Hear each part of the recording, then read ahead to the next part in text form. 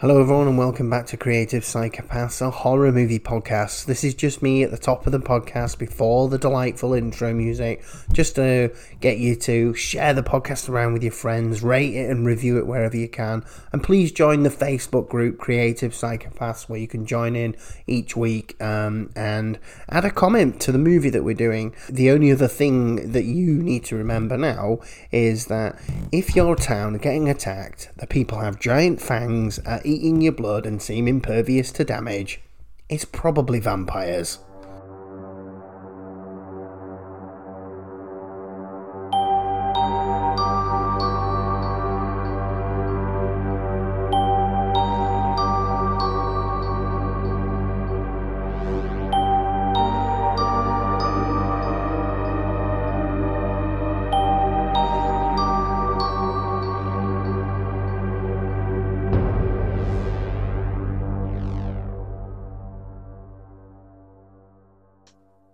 Hello everyone and welcome to Creative Psychopaths, a horror movie podcast.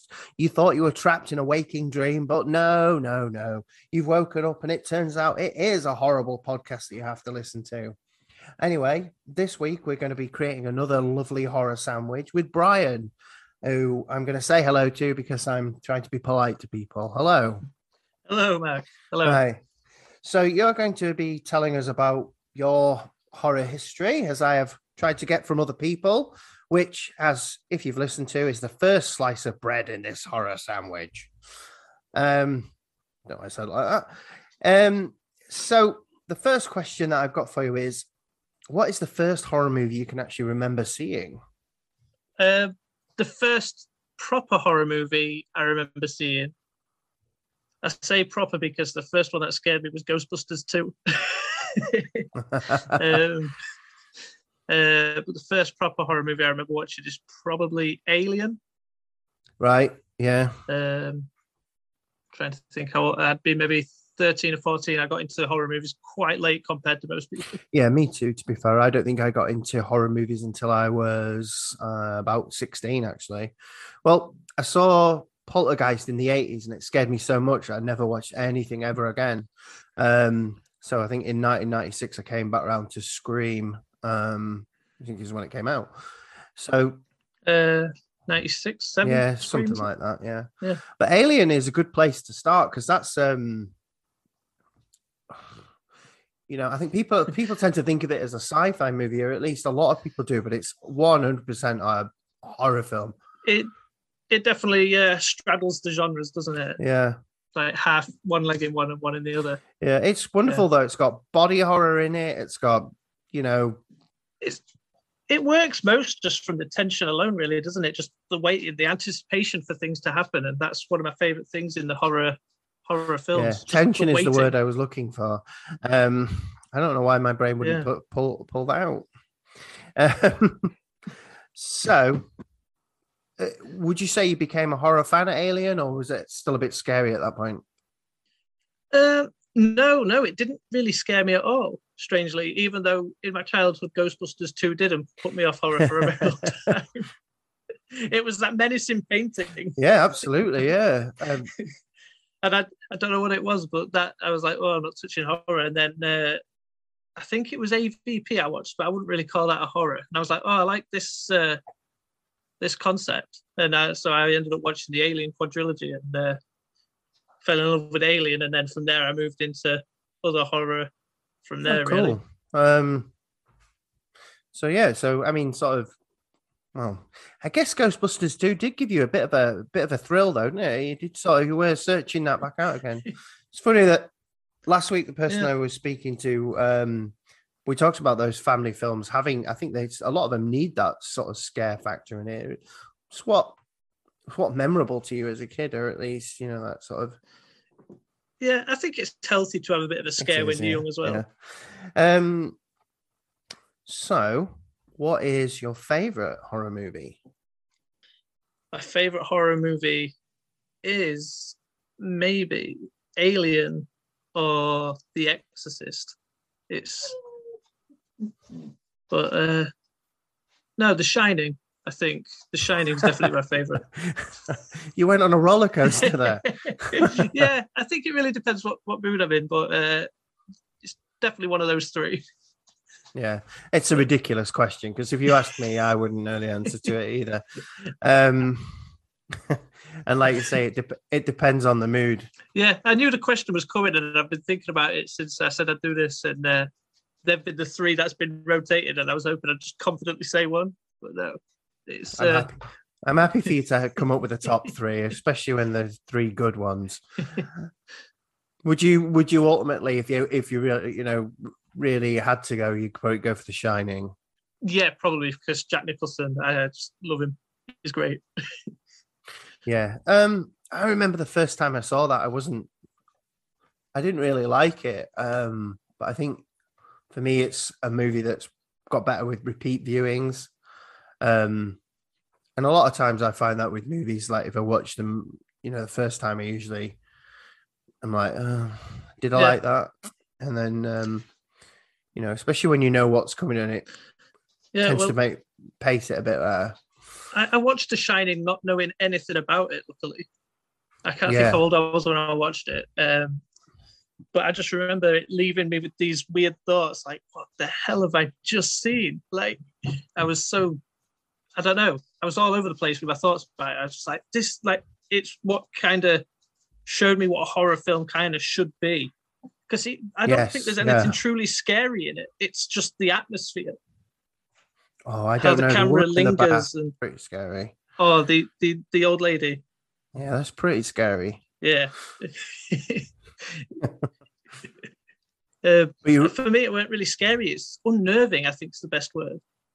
Yes, it is for sure. Something about you just on edge all the time. And it's that, what I said about Alien, it's the tension, waiting and not knowing. It's a good film. It's definitely a movie that knows how to build tension. Yeah. One day when I get confident, I'm going to do the big ones. I'm going to do Shining and Exorcist and stuff like that. Yeah. But for now, I'm quite happy flicking around these films that not necessarily no one's heard of, but they're not people aren't going to shout at me for causing sacrilege. Yeah. So I get a feeling I know what your answer is going to be to this, but what is your favorite horror franchise? You think I'm going to say Alien, don't you? I do think you're going to say Alien, yeah. But I'm going to say Friday the 13th. Oh, excellent. Awesome. I thought the last few are a bit wishy-washy, I guess. Yeah. They're a bit more surreal, but for me, the first five, I feel they progressively get more, and I really like 5. It's probably my favourite of all of them, even though I know that is like sacrilege to most Friday the 13th fans. They're all like, how can you like that? 6 is the best one. But no, it's 5 for me. I know Jason's not the killer, and that's why I love it. It was just such a surprise when that reveal came around. Yeah, well, when I had the discussion with Paul the other week, you probably listened to that one. Yeah, I did. His favourite was Friday the 13th too, and we had a good discussion about 5 too. And I agree with you. And like I said to him, really up until the fact that you find out it's not Jason, you're getting a Jason. Yeah. It's got a lot to like in that movie, including quite a bit of comedy as well. And Friday the 13th for me was always good at making the campers, giving them enough so you could care about them. You didn't want anybody to die, which is unfortunately a lot these days that you just sort of you can't wait for them. You just want them to die. So it does tend to, not give you that feeling, when someone dies, like you just sort of like, yeah. No, I actually agree with you. And Friday the 13th is my favorite franchise. I think Jason stands head and shoulders above, as far as the slasher killers are concerned, even though he's not in the first one. Yeah. Like, I'd like to say Halloween, but like for me, I only really like the original. I don't particularly like any of them after the first one. Halloween is, I liked the new one. Not Halloween Kills, not really. Even though I said I did. No, you mean the one but previous, the one, 2019. Yes, the one that was just called Halloween. Yeah. But I have a controversial opinion about a Halloween film because I actually liked the Rob Zombie sequel. I didn't rate much to his first one, but Halloween I actually 2. like his second one. Oh. Yes. I just thought they took Loomis in an interesting direction. And I loved the more art house style the film had. It was just really interesting to see. And I like how they thought, you think you're getting a second film again with the hospital. And it was just a dream. And I thought that was pretty cool and an interesting direction. Yeah. I'm not with you on that one. I wish I could be with you on that one, but that is, as far as horror is concerned, you're allowed to like what you want like. And yeah, same with any film. And it's a good fandom to be part of because there's very few gatekeepers. A lot of us are quite happy to say enjoy what you enjoy. We're all right. It's very little of that, although I have seen it quite a bit just lately with remakes and stuff like that. Well, not remakes, but especially in the new Halloween where people are just unwilling to accept it. No, it was good. I promise you. No, it wasn't. Right. Lovely. Well, let's move on then. Let's get into the filling in this horror sandwich. So we're going to be talking about 30 Days of Night, which everyone will know because it was the title of the episode. Now, why did you choose this? I really like the vampire designs and I like the concept. Mm-hmm. And it's one... it came out not long after I started driving, which made cinema a more frequent visit for me.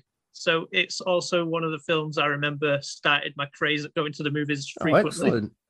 So even though I know it's not a particularly great film, but for me, it's got a lot in it. And there's something I really enjoy about that film. And I watch it and I think it's about an hour 55. But to me, it just feels about like an hour. It's very breezy. The pacing, I think, is perfect. But I don't particularly know if everyone would consider it a horror film. I would say it was a horror film. We'll run down through a few facts and the plot, and then at the end I'll tell you what I thought. Yeah, I'm interested to know. So 30 Days of Night's a 2007 film based on a 3-issue horror comic miniseries, which I believe you've read. Yes. So throughout this, obviously, if there's anything comic related that you want to add in, please do that. Directed by... Oh, go on. Sorry, I was going to say I'll go through the comic stuff, the differences at the end if you want, after you've told the plot of the film. All right. Excellent. Directed by David Slade and starring Josh Hartnett as Eben, Melissa George as Stella, Mark Boone Jr. as Bo, Mark Rendell as Jake. There were a few other people in there. We've got Danny Houston as Marlowe, who's the head vampire, and I don't think he's actually named in the film. So presumably, no, I don't think presumably they've got that. It comes from the comic. Right, okay. Because I was going through the cast list, and all the vampires seem to have names. Yeah, a bit... I don't think they all do in the comic though either. I know, it was like, this is confusing. Anyway. So it was on a budget of 30 million and box office 75.5 million, which I guess is fine. At least it made more than what it was made for. So let's start the film. So we're introduced to the town of Barrow, Alaska, which is the northernmost town in the US. We're told that it's isolated in 80 miles of roadless wilderness, cut off every winter for 30 days of night. Oh, there you go. That's where they get the film name from. Yeah. I don't know if that's a real thing either. I don't want to look it up because I feel it would spoil it. Don't worry. Don't worry. I did look it up. Don't worry. Yeah. They only get about 4 hours of sunlight a day for 30 days. And it's more like twilight than it is actual sun up, but they do get a version of sun. But there is some sun. Yeah. But, to be quite honest with you, if we get into the inconsistencies in this movie, we'll be here all day. So we see a hooded man who's rowed from a boat, a ship really, and he's staring out at out at the ship. It looks like the start of The Thing. Yeah, in fact, when I rewatched it, I likened this movie to The Thing. I was thinking it'd pair well with The Thing because it's an isolated team trying to survive against what is essentially an unknown entity to them. Yeah. And in the cold conditions. So there are some overlap. I'm not saying it's an amazing parallel. But yeah, it's in the snow, yeah. Yeah. We see the man, he walks to the edge of a cliff, and we see the town of Barrow. Today is the last day of sun. We're introduced to two sheriffs, Eben and Billy, investigating a buried pile of satellite phones. A burned pile of satellite phones. Bad writing. The two men then go look at the last sunset of the month, which they have a little discussion about how they taken their respective partners there. Apparently, it always works. Brought Peggy here on our first date. Yeah, we all did. Not Peggy, of course. Yeah, I got you. Last sunset in a month. Always works. Yeah. So while they're driving back into town, they change the town's population number, which is something I really enjoyed when I first watched it. I like the idea that it goes from 500 some to 100 something. Yeah, I think 150 something like it. And he's like, "Why are you doing that?" And he says something like, "It's a ritual." Tradition, We're introduced to Stella, who is a fire marshal. We learn that Eben and her were together. She is, however, leaving on the last plane for 30 days. The last plane for 30 days. She's not leaving. She's not going to be on plane for 30 days. Apparently, apparently the planes go in there every day, even during their 30 days in real life. But it ruins it a bit. We get a few interactions. They wouldn't be stranded otherwise, would they? No. Sorry. No, it's fine. We'll have fun with it. We get a few interactions of townsfolk leaving with those who are staying. Makes a lot of sense. I actually really liked this bit. It adds a bit of character to the town. I really enjoyed that bit. And you can imagine a lot of people leaving during that time. We then cut to a lot of barking dogs, sled dogs, I think they are. I assume so. Yeah. It doesn't explain it, but I would guess they are. They're promptly killed. It's pretty awful. Nobody likes seeing pets die. Worst part of the film. Nobody likes seeing pets die. No. We see Eben give a ticket to a man named Bo. He doesn't have to give him the ticket.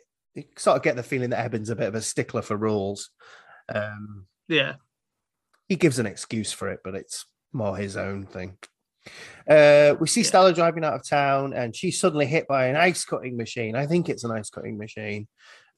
Luckily, she's fine. Fortunately, she's fine. Stella rings Eben to pick her up, but he sends Billy instead. Eben investigates all the dead dogs, which is nice. Gruesome. Yeah, it is pretty awful. Then he goes back to the police station, and we meet Jake, Eben's brother, and his grandma. And it turns out Stella misses her flight, so she's going to be stuck at the town for 30 days. We see Eberton. No, not quite. Eben is such an annoying name. It is, isn't it? When I first ever watched the film, I thought they were saying Evan. To be honest, I would have thought it was Evan but I watch everything with subtitles these days, so I knew it was Eben. But I've stumbled over that because I nearly called him Everton. So anyway, Eben goes to the Utilidor, which is a sort of power and sewerage station. It's discovered that the town's only helicopter has been destroyed, with parts of it being thrown into an industrial grinder. You might think someone might be sabotaging the town, I think. Yeah. We see a man out in the middle of nowhere. I think it's a cell tower, I think we learn later on. And he's attacked by vampires. It's a good one actually, if I remember rightly, because they all circle him, and it's quite a scary Yeah. attack because they're circling him at speed, and you don't really see what goes on. But they do slice his throat and feed. In a local diner, a stranger makes trouble trying to order alcohol, then raw hamburger, which is mince to you and I. No whiskey. No rum. Alcohol's illegal this month. Folks have hard enough time in the dark without booze making it worse. Forget about the liquor, Lucy. Just bring me a bowl of raw hamburger. That drifter's played by Ben Foster as well. No, I didn't write him down. It's one of the reasons I wanted to watch the film because I really like him as an actor. Yeah. Mm-hmm. He's good in this. He is good in this for what we get to see of him. He's very good at like character, like method acting, I guess. I don't know. But he is good in this. But Eben shows up and arrests the guy with Stella's help. And we get a bit of an awkward car ride because it's not really explained what their relationship is, but they were together. It's just strained in some ways, isn't it? Again, on IMDb, they have the same surname, so presumably they're married. Right, okay. Yeah, they are in the comic. But in the comic, there's no problem with their marriage. They're just a perfect couple, I guess. It's like, oh, I love you. And she's not as... she's a more stereotypical, like, womanly role in the comic, so it's something they've improved on in the film. Oh, right, yeah. It's weird that they made that change. We cut to some pipeline workers who are also attacked by vampires. There is three of them, 2 men and 1 girl. It's I believe the girl gets away because we see her later on. Yeah. At the police station, the computers and phone are now down. This town. Yeah. And the sheriff seems to not really be that frustrated by everything. I know, you'd think he would be on it by now. Why is everyone dead? Why is the helicopter been blown up? So the stranger who had been arrested speaks to say that they are coming, but we don't know who they are yet. It's vampires. Yeah. Bar the windows. Try to hide. They're coming. This time they're gonna take me with them. Honor me. Yeah. For all that I have done. The power goes out all over town and the generators kick in. Eben heads out to the cell tower to discover that the first guy that they attacked, his head's on a spike. He's still got the cell phone problem to solve. He's not happy about that at all. Yeah. What a pain. Plus paperwork. That must be paperwork, that. A couple of scenes in their home. A guy looks a bit depressed. Which is I thought was an odd inclusion, but he looks really depressed. Suddenly, a man/vampire, because we know it's a vampire, smashes through the kitchen window, dragging the woman outside and under the house. The man is scratched and the woman is dragged to her death. I've written good for some reason. I know why good, because it was a good scene. What terrible note. I've already took distaste to this woman. Yeah. So back at the police station, the stranger lures Jake to his cell and then starts to strangle him. Eben returns and shoots the man. He is questioned about Gus, who's the man with his head on a stick. And the stranger says, I don't talk to dead men, but probably not in that accent. Stella and Eben go out to search for the strangers, and they are attacked by vampires. Yeah, vampires. Yeah. I'm going to keep doing that all the way through. Over the radio, they hear on an attack at the sheriff's station. They return to see pools of blood, and the stranger is still tied up, saying how they didn't take him, and he has to be finished off. Evan. We're just going to call him Evan from now on. Yeah, okay, it's easier. Evan looks very tempted. The vampires come out in force, speaking a different language.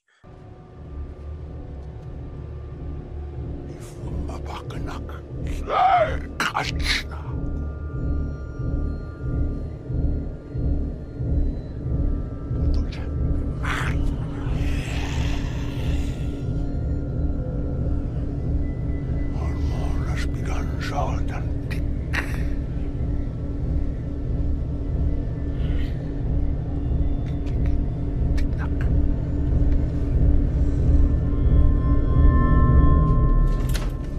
Which, fact, I understand was actually a language made up for this film. I thought so. It's not in the comic either. They actually speak English. Yeah, it's. And I liked the idea of the language. And then I was thinking, yeah, it's cool. They've got a language, but every vampire they're going to turn, when they turn, they're going to have to teach them this new language, aren't they? It'd be weird if they just turn to vampire and get a new language. I don't know. Maybe it is inherent vampire language. Maybe you get it. No, well, you don't know, do you? Because we do see people turn later on. So, yeah, but like I say, it was developed for the film, which is good.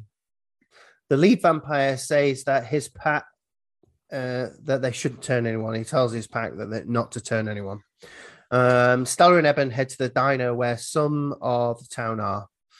A brutal murder takes place in another couple's home, and the lead vamp kills the husband while the wife is made to watch.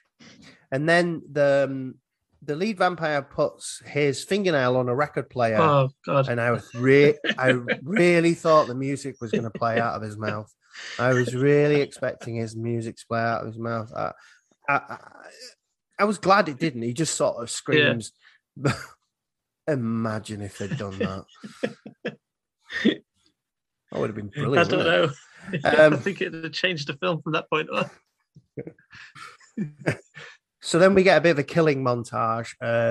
This is one of the better parts of the film. We get an overhead pan of the town. And I was going to say, like a proper old Grand Theft Auto style. Yeah, and we just see the vampires ripping through the town. It's good. Very good. The only thing I did think about is if their intention was to just rip through the whole town in one night, then I don't really know why the big plan. Yeah, it's an odd one. Because originally, going into this, I thought, oh, well, the vampires can stay here for 30 days and they can sort of feed for 30 days. But they just rip through but they're just going everybody. At it as fast as they possibly can. Yeah, they can. Anyway, on arrival at the diner, Eben finds that Jake's still alive, but the grandma was definitely killed. A plan is made to hide in a loft of someone's house. Didn't write that down. Eben and Stella try to cause a distraction, but their truck gets flipped and attacked by vampires. Yeah, and then that's when Mark Boone Jr. comes in with his, is that a plough? Yeah, that's what I've got. Bo suddenly arrives and rams through the vamps with his snow plough. Mr. Plough. I should have written a Mr. Plough jingle for that, but I didn't. We go to the house loft where the other people are hiding already, and they have a discussion about the fact that they're vampires. Which we knew. Yeah. They decide to sleep in shifts and ration food. The stranger still chained up in the police station, who we know by now sabotaged the town, is found by the head vampire. We're led to believe that they will turn him. They kill him. Yeah. Back in the loft, there's an Alzheimer's patient. I don't know if he's Alzheimer's or just old or whatever. I've written Alzheimer's because that's how it seems. And there's a little bit of paranoia there. Yeah, expectedly. But it does fizzle down. They agree during the next blizzard to go to the store for supplies and then to the Utilidor. We're then told they're on day 7. They send the girl out for bait, don't they? Thank you. That's what I've written. We hear that the vampires have basically sent out a girl for bait, like you say. She's going around shouting. Yeah. Eben, they're like stalking her like wolves out there on the rooftop. Yeah, they are. Yeah, waiting to attack basically. Yeah. I believe Eben does try to rescue. The girl has a meeting with the vampires, but it's she says, "Please, God, don't kill me," and the vampire says, "No, God." Yeah. Or maybe actually this is where they get the circle of scratches death. They definitely kill her. Yeah, they do kill her, but it's got this sort of they do Yeah. it. They do They're it like a pack. They have it in a It's, circle. Yeah, it's like you say, it's like yeah. a pack. Yeah. Eben finds the husband of the wife who was dragged under the house. He has been turned into a vampire. Eben fights him, eventually chopping off his head with an axe. Yeah. It's useful that he knows to do that. Yeah. Although they did decide before that they are vampires, so I guess that makes sense. Yeah. Eben just makes it back to the loft. The guy who's confused, the old man who's confused, tries to escape. They stop him, but then he has to go to the bathroom, and he actually does escape. The son then knocks out Stella and chases his dad out of the house. And do they both get killed? I haven't written that down. They do. I can't remember. Oh yeah, the guy. Yeah, so sorry. Yeah, the guy is shown searching and it is killed. Because I've written that the bald vampire is actually in the house with the loft, but it gets called away by the pack. Oh yeah. That was before that. In the attic, they hear a noise on the roof, but to nothing. And then a blizzard comes, so they all move to the general store under the cover of the snow. Evan, or whatever his name is, tells everyone to get supplies. There is a child vampire feeding in the store. They manage to pin her to the wall, and Jake steams in with the axe. It's day 18 now. Time flies. Yeah, it does. They decide to move again to the police station. Another distraction is developed. It turns out that Grandma was growing marijuana, so she has UV lights. Yeah. Eben runs through the street shouting, trying to lure the vampires to Grandma's. He starts the generator, and while the others move, one of them is taken out by a non-lured away vampire. The main vamp's girlfriend charges Grandma's house, but Eben is ready with the UV light. Oh yeah, he's got the light on. That's right. It does the trick, but the vamps cut the power, but she is essentially burned to a crisp. Yeah. And Eben does escape. The girlfriend of the main vamp is in pain, and the main vamp takes her life. Bo then storms the town with the ice cutting machine and tears a fucking hole through the vamps. Doesn't he fucking rip through them? Chopping them up with the machine, shooting them. There's bear traps. He does a real great job. He just kills the shit out of a lot of them. It's probably the best scene. He drives the cutter thing through a house where he realizes he's out of ammo. So he sort of blows himself up with, I don't know if they are dynamite or just... I think it's supposed to be just like petrol canisters or something, but yeah, I'm not 100% sure. Before that, he said, "You ain't going to eat me," but then he gets blown out of the house. But they don't eat him. The main vamp crushes his head, absolutely crushes his head. Wow. So back in the police station, it turns out that one of the members, Carter, was scratched by the girl vampire, and he's saying that he feels really hungry, and he was obviously going to be turning. Yeah. He has a good speech here about how his family had died, and he was hoping one day be able to join them or whatever in the afterlife. Yeah. He doesn't want to live forever. I can't live forever, he says. So him and Eben go into the back room, and he gets his head chopped off. Yep. Another head chopping. They see a torch. They see a torch sending a signal across from the station. It's Billy, who was the other policeman, if we don't know. Yeah. It turns out to try and save his family from the pain of being murdered by vampires, he killed his own family and unsuccessfully tried to kill himself. He is a broken man. And he looks like a broken man. But they rescue him anyway.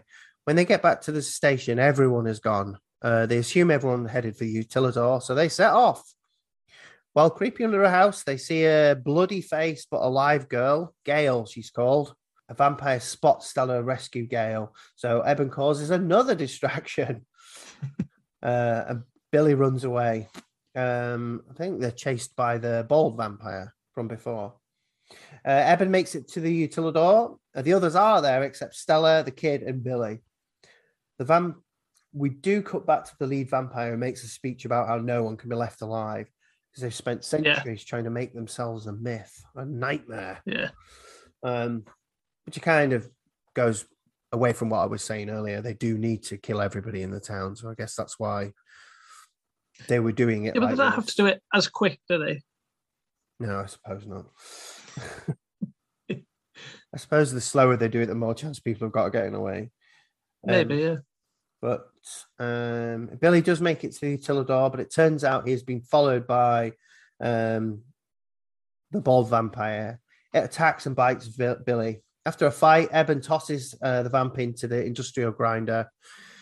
Billy starts to change into a vampire, but Eben chops his head off. Another head chopping. Stella uses a walkie-talkie to radio in. She's hiding under a car with the little girl. They're obviously very cold. There's no way to escape. I mean, they're not that cold because you can't see their breath, but, you know. Yeah. You can't. Well, fun fact, I think it's filmed in New Zealand in daylight. Yeah. You rarely see anyone's breath, which is odd for an intensely cold town. Yeah. I think there's a little bit at the beginning where you do somewhere. Yeah, you do. I think they're filming in the snow or in the cold or something at the beginning. So it turns out we're a day away from the sun. The vamps have broken the. I think it is actually called there is a pipeline there that carries oil, but apparently it's nowhere. Yeah, an oil line, isn't there? Nowhere near the actual town, but it doesn't matter. They set fire to the town and no snow melts. I'd never noticed that. Yeah. But at this point, Stella's even more stuck. They can either stay and burn or leave and die. Eben chooses to take some of Billy's blood and change himself. At this point, there's a bit of a gaffe because he says that John and Reese had been bitten and they didn't change as quickly, but actually they were scratched. Yeah. It was a bit weird. When John, Reese, and Carter changed, they were only bitten. They stayed who they were for a little while. We can't fight them the way that we are. But I guess they just missed it. They just missed it, whatever, or that was in the script. I don't know. Anyway, he injects himself with Billy's blood and blood, and change takes effect. I can smell your blood, he says. He does have some control over himself and heads off for a fight. The vamp sends him coming. Eben and the head vamp fight it out. In the pack of vampires, we see the bald-headed vampire who was previously killed in the industrial grinder. Never noticed that either. He's there. For some reason, he's there. He's undead. No, exactly. Yeah, he pulled himself together. Oh, yes, you have to chop my head off. Not grind it off. Anyway, obviously the vamps are not happy. They have a pretty decent fight, but Eben punches the lead vampire through the head. I'm not quite sure how, but that's what he does. Punches him right through the head. And the other vampires leave. It's not clear if they're leaving because the sun's on the way or because the alpha or whatever has been killed. No, it's not. But yay, everyone is saved. And Stella and Eben watch the sunrise, but Eben is burnt up because he's a vampire. Yeah. And that is 30 Days of Night. So if you want to tell us some of the comic differences. There's not many yet. I think some of them are important. Like the vampires speak English in the comics. they don't have their own language, which is something I don't know if I like or not in the film. Yeah, I question it, like I said, because I like the idea of it, but then they must have to teach new vampires it, because it would just seem weird if they inherently got that. the question is that in this, the vampires don't have a lot of personality. Do they have much personality in the book? Not quite, but there's a little more agency to them, because in the book you learn, because there's like a weird ominous agency, like sort of people out in Georgia, I think. Right. Like tracking some emails about going to Alaska because this town has 30 days of night. Oh, right. But the person that sent the email is Marlowe to an unknown person, Right. and receives emails from this unknown person. And so Marlowe's there with his little vampire gang doing like what they're doing in the film. Mm-hmm. And then you learn that there's another vampire in charge, and he comes to town, and I think he's called Vincent. And he says, "Why have you done this?" Basically calling him an idiot and everything. "We've tried for centuries to keep ourselves hidden, and you're out here like absolutely obliterating this town." And he decides that they can't leave anyone turned. Everyone has to die, and then decides they're going to use the oil line to burn the town down to rid any evidence and just leave it as a weird mystery for people to solve. Oh, right. And he then kills Marlowe, and Evan has to fight Vincent at the end.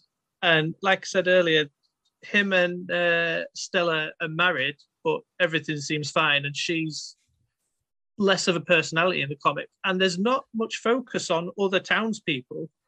It's a very breezy read. I think it's about 80 pages. Oh, right. And it can be read in about, I don't know, 40, 50 minutes, depending how fast you go. Oh, right. Okay. And I think there's another difference. I'll just check. No, that's pretty much it. Apart from the little vampire people that have the evidence, that's important because they send a guy in a helicopter to take photographic evidence, I'm assuming, to prove existence of vampires. Because I assume there's some vampire hunting team, but it's not really focused on. And the Vincent guy sees a helicopter coming in, and he's like, "Oh, I see you." And he basically jumps up, tears the helicopter out the sky, and it crashes into the pipeline. And he's like, "Well, now we have a reason for the city burning." Oh, right. And that's pretty much the only differences. I personally think the film is a lot better than the comic. Yeah. And it's one of the few times where I think the adaptation is actually better. And interestingly enough, the guy who writes the screenplay, Steve Niles. Yeah. I did read somewhere that actually this started its life as a screenplay, and then it wouldn't picked up. So because they thought it was such a good idea, they made it into a comic. And then, so I don't know if what we got was the original screenplay or what, so. Yeah, I'd like to know that, actually. Yeah, I did read that it started its life as I don't, maybe it wasn't a screenplay, but definitely it was a film concept before it was before it was like a failed pitch. Yeah. Okay, right. Well, then let us get into some thoughts. Right, you obviously like this. So yeah, I do. I do. So I better give you my thoughts about it. So the first time I watched it, I actually found it a real drag. Really? Yeah, I didn't. I didn't enjoy it too much, because I don't know what it was about it. I actually found it a little bit of a drag, but I always watch these films 2 times because I know that on the second time, when I know what's going to happen and the pacing, always picks up the pacing for me. I did enjoy it more, but it feels like it's missing something, and a lot of moments of isolation in this film, or not isolation, but where everyone's trapped in a sort of small area. And they don't play with that enough, I thought. There was a lot of what I felt could have been tension building there. But ultimately, the vampires are good. The kills are good.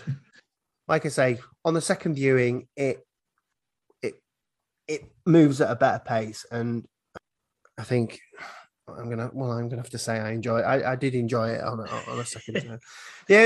The only other thing is that stands out for me, and I found to be really unrealistic, and I know it's about vampires anyway, but there is absolutely no way one man could absolutely isolate a town like that. Like, how did he find every satellite phone? Yeah, he'd have had to have gone around picking everyone's pockets. Like, and in saying that, there must be a satellite phone at least locked up in the police station. It's absolutely, there is no way that one man could absolutely wreck a whole town. But vampires don't exist either, so I guess no. But people do. People do exist, you're right. Oh, you've uncovered something. Maybe. So, before we give it my terrible rating system, we'll just look to see if anyone said anything on my Facebook group. Yes, I got 2 answers. But one from Andy, who was a guest on this. He says it's a great film, very underrated in my opinion. So there you go. He's with you. Yeah, that's how I feel about it. Underrated, because there's not many people I've spoken to that's actually seen it, and I've always been surprised because it seemed like it was advertised on television all the time. I think I wanted to see it originally because I knew it was based on a comic, but I never got around to it. And Bree, who's also been on this, she said the lack of music montage of vampires making snowmen is a real letdown. That would be in the version where he plays music out his mouth on the on the vinyl. I really thought that was going to happen. So, right, terrible rating system. So, is it a creative psychopath or is it shit? I think it's obvious where I stand. It's a creative psychopath. It's certainly not shit, and I think it's far from it. And I'm gonna give it a creative psychopath as well. Someone's gonna have to bring me a shit one eventually. But yeah, I just really like the film. It's got a lot to offer. My biggest criticism is the one that you pointed out about one man bringing down the whole town.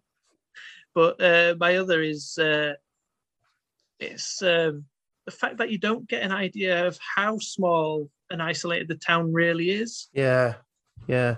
It's there was a lot they could have done with it, and I think it might have, despite the fact that I thought it was a drag the first time, it actually might have suited being a little bit longer.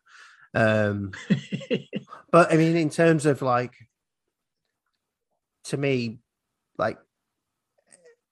more tension is better horror, and you need to do that over an extended period. So I think if they'd slowed it down slightly and built the tension, it might have been better. But we're giving it a creative psychopath anyway, because like I said, I've given this system where you can literally only have 2 choices. So, yeah. I think I've stolen that from somewhere. Is it still the lack of nuance on the internet? Right, so that is the filling in the horror sandwich. So now all we need to do is butter up this last piece of bread, add some sauce, cheese, whatever you want. Bloody sandwich. So what is a scary moment from a non-horror movie that you remember? Is it Ghostbusters 2? Yeah, it probably is, but is that also a horror movie? Because it's got ghosts, so I don't know. No, I don't think it is. It's then it's Ghostbusters 2 then. It counts as a comedy, I think. Yeah, that's where I would rank it really. But for that moment, for me, it's it traumatized little Brian. Wow. Couldn't look at paintings anymore. Those eyes followed me everywhere. What was he called? Vigo the Destroyer or Vigo something like that? It's something, isn't it? I can't remember. It was a real bloke, wasn't it? The painting was based on something. Oh, I don't know.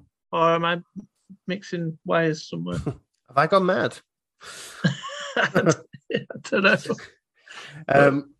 All right, fair enough. So it's Ghostbusters 2. That's fine. Yeah. That's a good one. It's embarrassing. No, it isn't.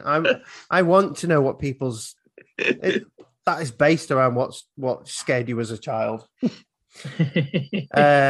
And if you could make a non-horror movie a horror movie, what would you choose?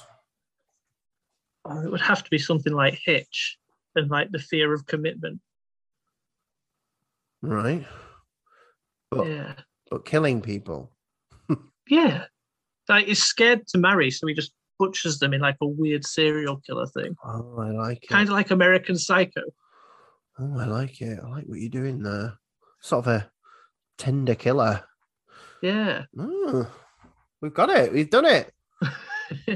Call it Switchblade. Oh, yeah. Lovely. Well done. We've pitched that. That's fantastic. Get Hollywood on the phone. Right. Well, that brings us to the end then. Excellent. Well, thank you, Brian, for coming on to the show.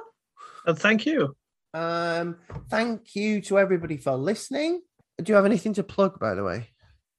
I don't. I had a podcast, but there's no point sharing it because I think it's been taken off. But I'm hoping to bring it back at some point. Nothing to plug. No. I would like to invite everybody to join the Creative Psychopaths Facebook group because that's where I'm going to be posting what film we're looking at next, and you can comment there about what it is you enjoyed about that movie if you've seen it, and also to email the podcast at creativepsychopathspod@gmail.com, especially if you'd like to come on the show. I am looking for guests. And the last thing to say is bye.